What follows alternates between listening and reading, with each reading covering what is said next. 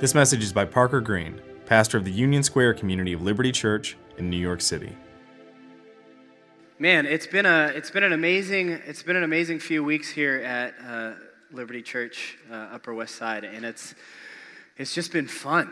Man, it's been fun seeing people show up. It's been fun seeing people start to follow Jesus for the very first time and make a decision to bring him into their life, and just in numbers that could start to smell a little bit like revival.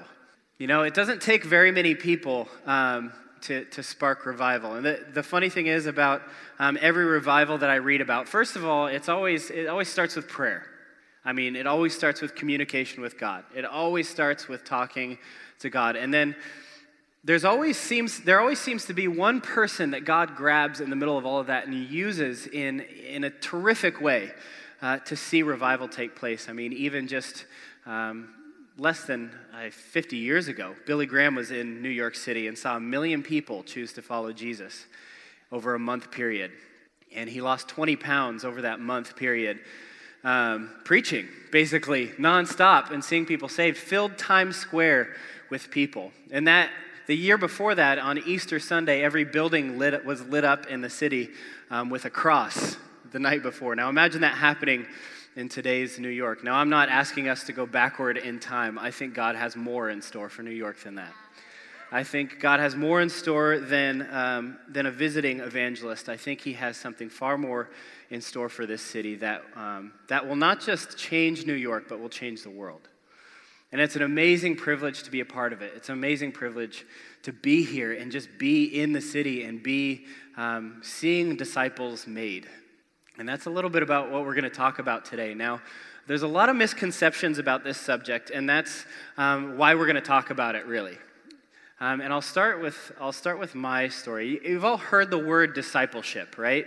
Even if you haven't been in church before, the word disciple or discipleship goes around a lot, and people say that a lot. And I think Jesus calls us to a life of discipleship. I think Jesus calls us to a life of discipleship, and let me just lay that foundation right off the bat. Now, the problem with that statement is every single person in this room has about 1 billion different things go through their brain when I say discipleship. And I think the best model, personally, this is just me, I think the best model for discipleship is probably Jesus. I think he did a pretty good job. I think if you take one guy that took 12 men, one that kind of screwed up, but he chose them on purpose, took 12 men and spent 3 years with them nonstop, and the entire world got turned upside down, then you have a pretty good model for discipleship right there. Now, if that's not happening, and we have the same Spirit that raised Christ from the dead living inside of us, then in my mind, I lose peace. And in my heart, I lose peace when I read stories of these men that spent this time with Jesus, and if we're not turning the world upside down, then what model are we using? And I think every single one of us needs to ask the question, what model are we using for discipleship? Now, what you don't know, what you may not know, is that every single one of you is called. And every single one of you is a disciple of somebody or something. Whether they're dead or alive, or it's a form of media, you are following somebody and learning how to live your life from somebody or something. Guaranteed. You were not just born the way you are, exactly the way you are right now. You were born with a distinct call and a distinct purpose, and you were made to count, but every single one of you is following somebody. Whether it's cable news, whether it's Twitter or somebody on Twitter, whether it's somebody you really like to read, whether it's some vain philosophy that has you tied down, you are following somebody and you're being discipled by somebody. And let me say right off the bat that discipleship, and we'll get into this more deeply as we go along, but discipleship is basically an apprenticeship. Now an apprenticeship is learning from somebody who's a master. Now, I'll get this up on the screen in a little bit, but I'm just presenting a little bit of a problem to you guys this morning. It's following somebody and learning how to do what they do by seeing what they do. Not just by listening to them, but by watching and following what they do. This is an apprenticeship. Now, you are watching somebody and learning how to do something from somebody. Let me tell you a little bit about my story of discipleship. So, I grew up in what you could call a very controlling environment, bordering on a cult. And from the age of 0 to the age of 12, there was one man that led this group, very small group of people, and took advantage of our families in ways that I won't go into in this room. But basically controlled this group of people and had them on lockdown I grew up in it, so from the age of 0 to 12, and I found out everything about that was actually happening behind closed doors when I was about 21 years old. And then we left that group. My parents managed to break us off and break us out of that group. And we went to an awesome church, a couple awesome churches where I grew up in Spokane, Washington. And yeah, we got a couple of locals back there. What's up, guys? Anybody else from Spokane?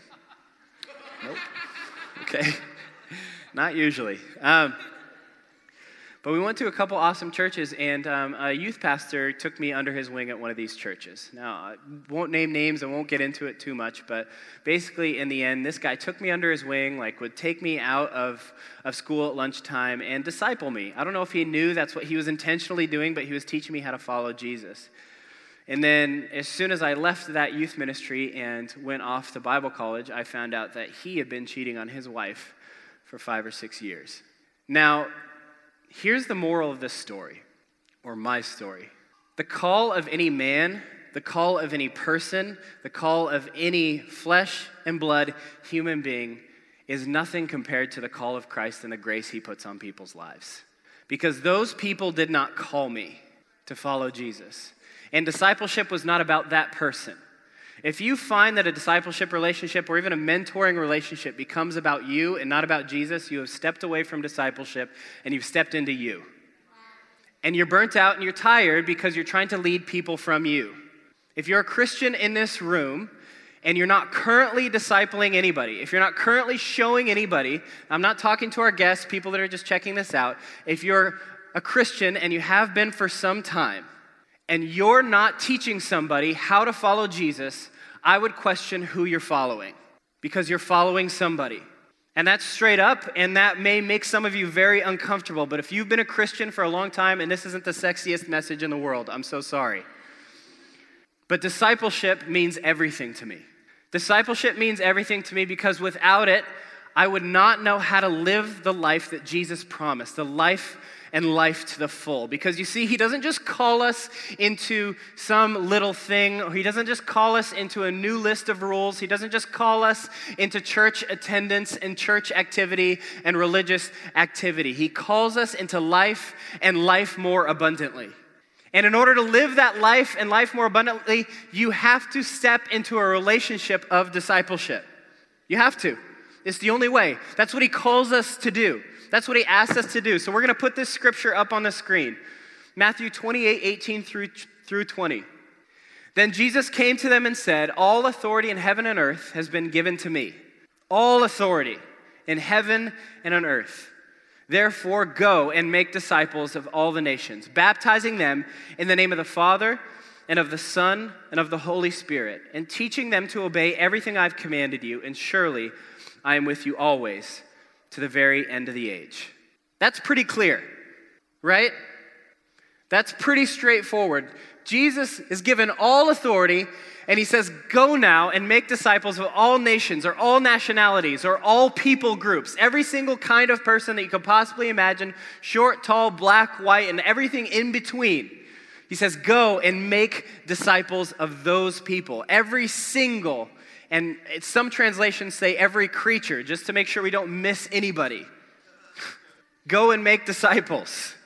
The King of heaven and earth that came down in flesh and blood and rose from the grave tells us to go and make disciples. And it is unbelievable to me how few people that would be professing Christians are not doing this.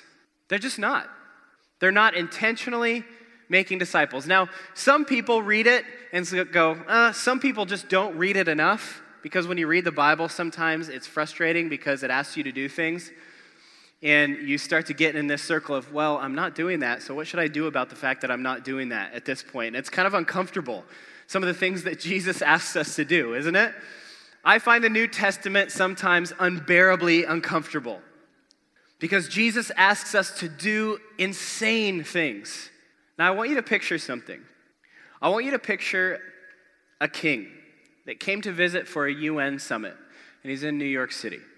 And he finds out about a 5-star restaurant in the city that serves food from his home country. And he hears that it is the best possible food that he can get, something that would be placed on his table when he was leading his country back home. And he goes to this restaurant and he sits down and he orders steak, meat, the way he wants it prepared. And he waits, and he knows it's going to take a little bit longer because they're just putting a little bit of extra, spice into it. They're putting that extra home touch into it for the king, right? And he's there with all his dignitaries, and out comes the waiter, and he puts it in front of him, and he looks down at the plate. The king looks down at the plate and sees spaghetti. And he holds it up and says, "This is spaghetti. This is not steak from my home country." He goes, "Oh, okay." And the waiter looks a little bit confused, a little bit taken aback, and takes the spaghetti away and takes it back to the kitchen and comes back again and puts spaghetti in front of the king. And the king, with a little bit of grace, because he knows everybody's kind of watching him, especially in this restaurant, with a little bit of grace says, let's send this back, and I'm going to give it one more shot. Maybe they'll bring steak the way I like it this time. And for the third time, it comes back and it's spaghetti. And he looks at the spaghetti and in a rage, just wanting the food that he asked for from his home country, in a rage, he throws the spaghetti on the ground and steps out. And you can imagine what would happen to a restaurant like that if the king found out that was making his home food. It would happen to that restaurant, and every single waiter in the restaurant thought that spaghetti was just the best steak in town. And it was delicious spaghetti. Yeah, people have eaten it before and they're just like, let it slide. It was the best spaghetti you could possibly taste, but it's not what the king ordered. Now imagine Jesus sitting in our churches and he calls us out to discipleship. He's ordered discipleship and we serve him attendance and routine. He's called out followers and we serve him religious activity. It's not steak. It's not what Jesus asked for. Now, these things surrounding discipleship are good if we're giving Jesus what he asked for. If we're giving people an opportunity to step into the kingdom. You can imagine, and some of you don't even have to imagine because you're feeling this right now. You've stepped into this life with Jesus, and so much has been promised in this walk with Christ, and you're not feeling like it's that abundant life that everyone talked about. You're not feeling like it's that call. It's that overflowing life that you were supposed to feel when you stepped into this life with Jesus. And all these things are offered to you, but discipleship is the bridge. Discipleship is the bridge. It's the bridge into learning how to be like Jesus. And every single person in this room is called. I'm going to read you a kind of long passage of scripture. Well, it's long for our audience, I think. In an Instagram world, it's a little bit long. But this is a great story Jesus tells about being called. And I think we can put this up on the screen and leave this up. What is my response to this call from the Son of Man who's raised himself from the dead? And I think every single one of us needs to ask that question. What is my response to the call of this man that has raised himself from the dead? Now we'll go to Matthew 22, 1 through 14. Jesus spoke to them again in parables, saying, "The kingdom of heaven is like a king who prepared a wedding banquet for his son. He sent his servants to those who had been invited to the banquet to tell them to come, but they refused to come. Then he sent some more servants and said, 'Tell those who have been invited that I've prepared my dinner.'" So he brings it out a little bit more, right? He entices them a little bit more with this amazing dinner. "That I've prepared my dinner. My oxen and my fattened cattle have been butchered, and everything is ready. Come to the wedding banquet." But they paid no attention and went off, one to his field, another to his business, and the rest seized his servants, mistreated them, and killed them. The king was enraged. He sent his army and destroyed those murderers and burned their city. Jesus said this. That kind of blows my mind sometimes in the picture I get of Jesus, that the world tries to put on us of who Jesus is. These guys decide not to come, and he's telling them, just like what happened to Jerusalem about 40 years after Jesus rose from the grave, he's telling them exactly what's going to happen if they reject him. The king became enraged, and he burned their city to the ground. Then he said to his servants, "The wedding banquet is ready, but those I invited did not deserve to come. So go to the street corners and invite to the banquet anyone you find." Who's anyone? That's you. You're anyone. You've been invited. What you have to realize is you have been invited. So the servants went out into the streets and gathered all the people they could find, the bad as well as the good. How comforting is that? And the wedding hall was filled with guests. But when the king came in to see the guests, he noticed a man who was not wearing wedding clothes. He asked, "How did you get in here without wedding clothes, friend?" And the man was speechless. Then the king told the attendants, "Tie him hand and foot and throw him outside into the darkness, where there will be weeping and gnashing of teeth. For many are invited, but few are chosen." And Mark 3:13 says, Jesus went up to the mountainside and called those he wanted, and they came to him. Now, Jesus provides for us our wedding garments, and that's why this man got thrown out. He was trying to attend the feast of the king by trying to make it happen out of his own work. Now, Jesus provides everything that we need when it comes to reconciliation with him. Jesus provides every single thing that we need by his death and by his resurrection. Jesus provides a reconciliation in that relationship, but relationships are only reconciled so that they can continue. And we can put this up on the screen. Why would we trust in Jesus for our reconciliation, but then for nothing else? Why would we trust in God on earth to reconcile us with him, but then when we go to work, Jesus isn't the expert here? Or when we're dealing with family issues, "Oh, Jesus, you don't really understand." He's got a giant messed up family. He understands. Every single one of us brings something here that is messed up. Right? If you try and find the perfect church, I've heard it 1,000 times, if you find it, leave, because you're ruining it. It's not perfect anymore. He invites us to this feast, and he invites us to have a relationship with him, and he invites us to follow him. It is a call to follow. It's not a call to have lots of activity in our lives. It's not a call to do the right thing, or just do the right thing, or just be a good boy, or just be a good girl. It is a call to follow Jesus. And let me encourage you today, a stumbling disciple is still a disciple. Just follow. Just follow. Just follow. Just follow. It's not complicated. Stop putting a bunch of stuff in the way of Jesus. He just says, "Come and follow me." The problem is, all you have to do is die. And nobody says that anymore, right? You're like, we create an emotional moment, and we will later in the service. I'm just warning you in advance. We're going to create an emotional moment where we turn down the lights, and I'm going to ask you to start following Jesus. And we bring that atmosphere for a particular reason, but something happens directly after that. You have to become a brand new person and be absolutely and completely born again.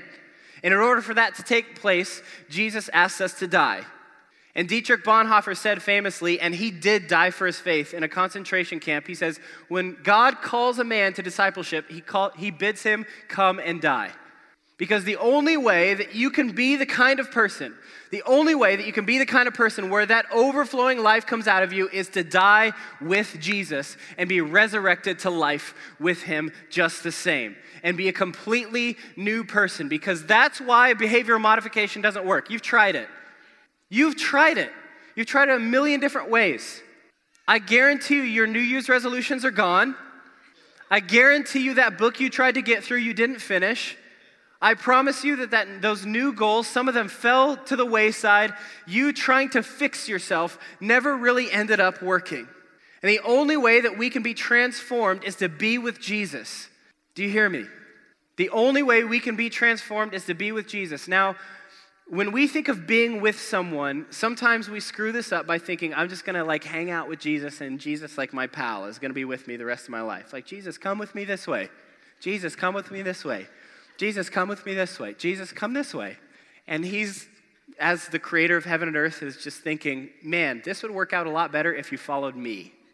And so many of our churches today and so many people today think, I'm going to invite Jesus into my life to come along for the ride. That is wildly inappropriate for the King of the universe.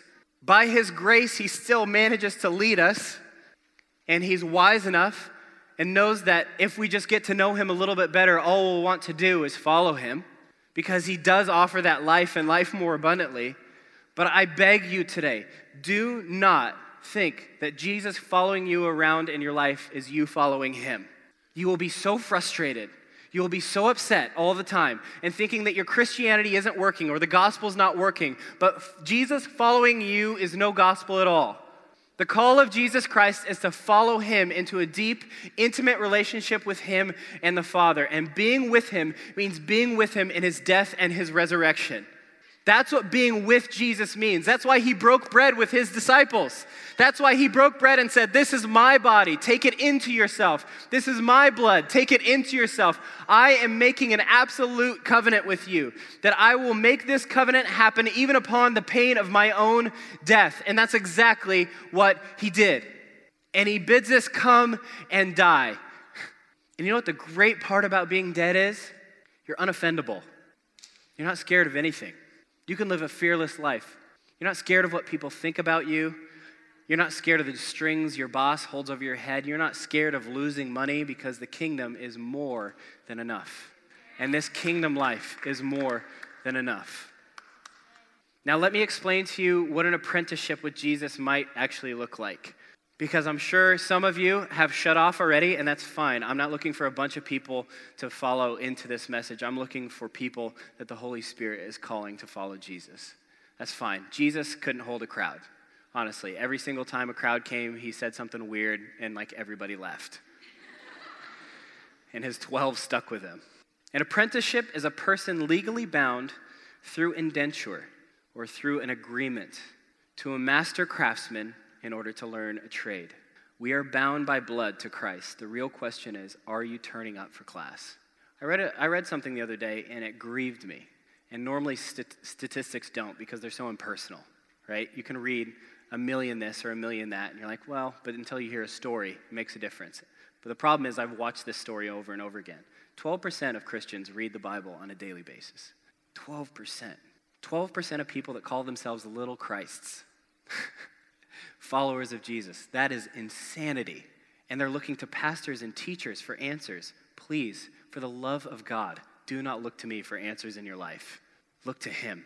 When I disciple someone, when I take somebody under my wing and I teach them, it is not a mentorship. It is me getting out of the way and pointing them towards Jesus.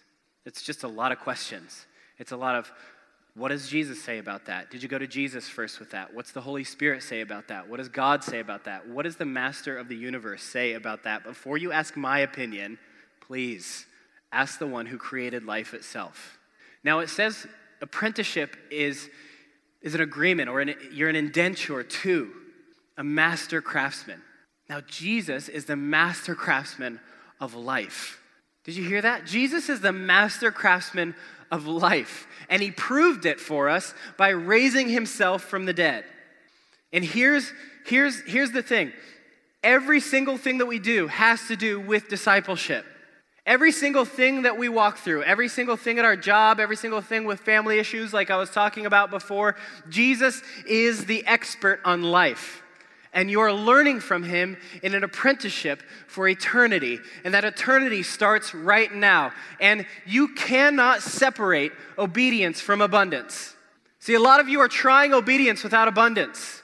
But you have to realize, and Jesus talks about this at the beginning of the Sermon on the Mount, the kingdom of heaven is open to every single person in this room and available to you. So you have the abundance of the kingdom, and now you can obey what Jesus asks you to do. And you're naturally going to change by learning from him on a continual basis. How would Jesus handle this problem? How would Jesus talk to this person? How would Jesus lead this situation? How would Jesus wake up in the morning? How would Jesus have his conversation with God? How would Jesus interact with the Father? Because all those things are open and available to you on a daily basis, not just here in church for 2 hours. If this is your entire experience of the Christian walk, with Jesus Christ, the King of heaven and earth, who rose himself from the grave, I just feel sorry for you because you have an entire life available to you. And if it's not working for you, I beg you, step into discipleship. That's your solution. Step into following Jesus. And this is how I did it. This is how I started doing it. I just took a day and set aside an entire day and just read the Gospels. It's like somebody needs discipleship. Leighton just getting shout out. We got to give numbers to those kids. Poor little guy.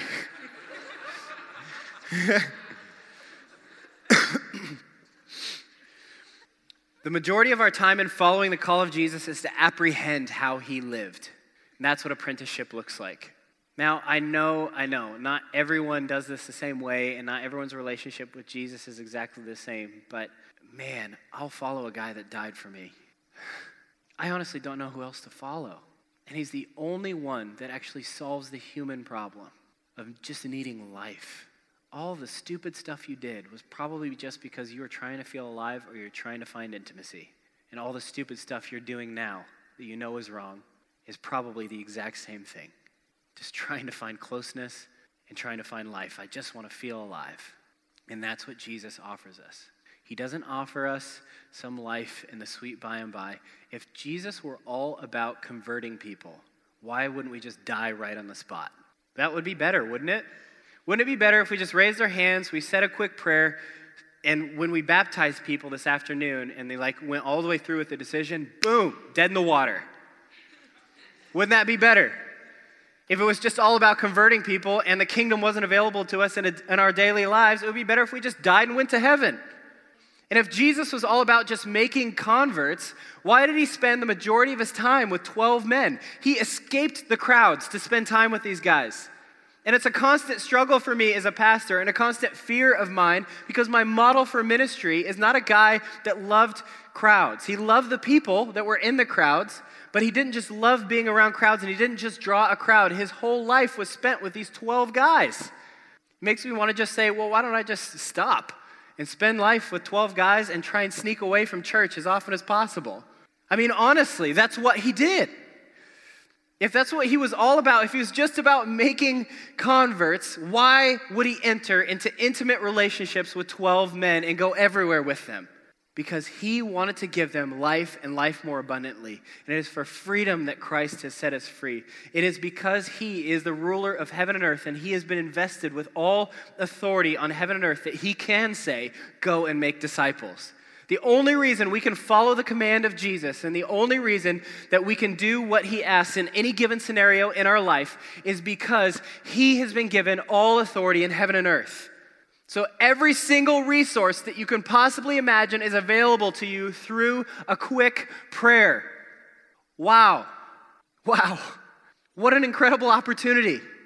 What an incredible opportunity. And we saw so many people in the New Testament holding on to things. And they saw Jesus do these miracles. They saw him raise Lazarus from the dead. They heard the rumors of him coming back from the dead. And they had to hold on to money, to power, to prestige, to their friends, to whatever it was. And they're looking in the face. As many of you are today, you're looking in the face of the entire kingdom of the heavens, absolutely and completely available to you on a daily basis through the process of apprenticeship to Jesus, and you can't let go. Come on, let it go. Whatever it is that's holding you back from following Jesus today, I encourage you, just let it go. It's such a brutally clear call. He did not pull punches. He did not say, we're going to do it this way or that way. He didn't say, oh, you'll probably figure it out. He gives us a clear path to discipleship. And Jesus is a holistic gospel, not a religious attendance and activity gospel, because that would be no gospel at all. Here's how transformation happens. Acts 4:13.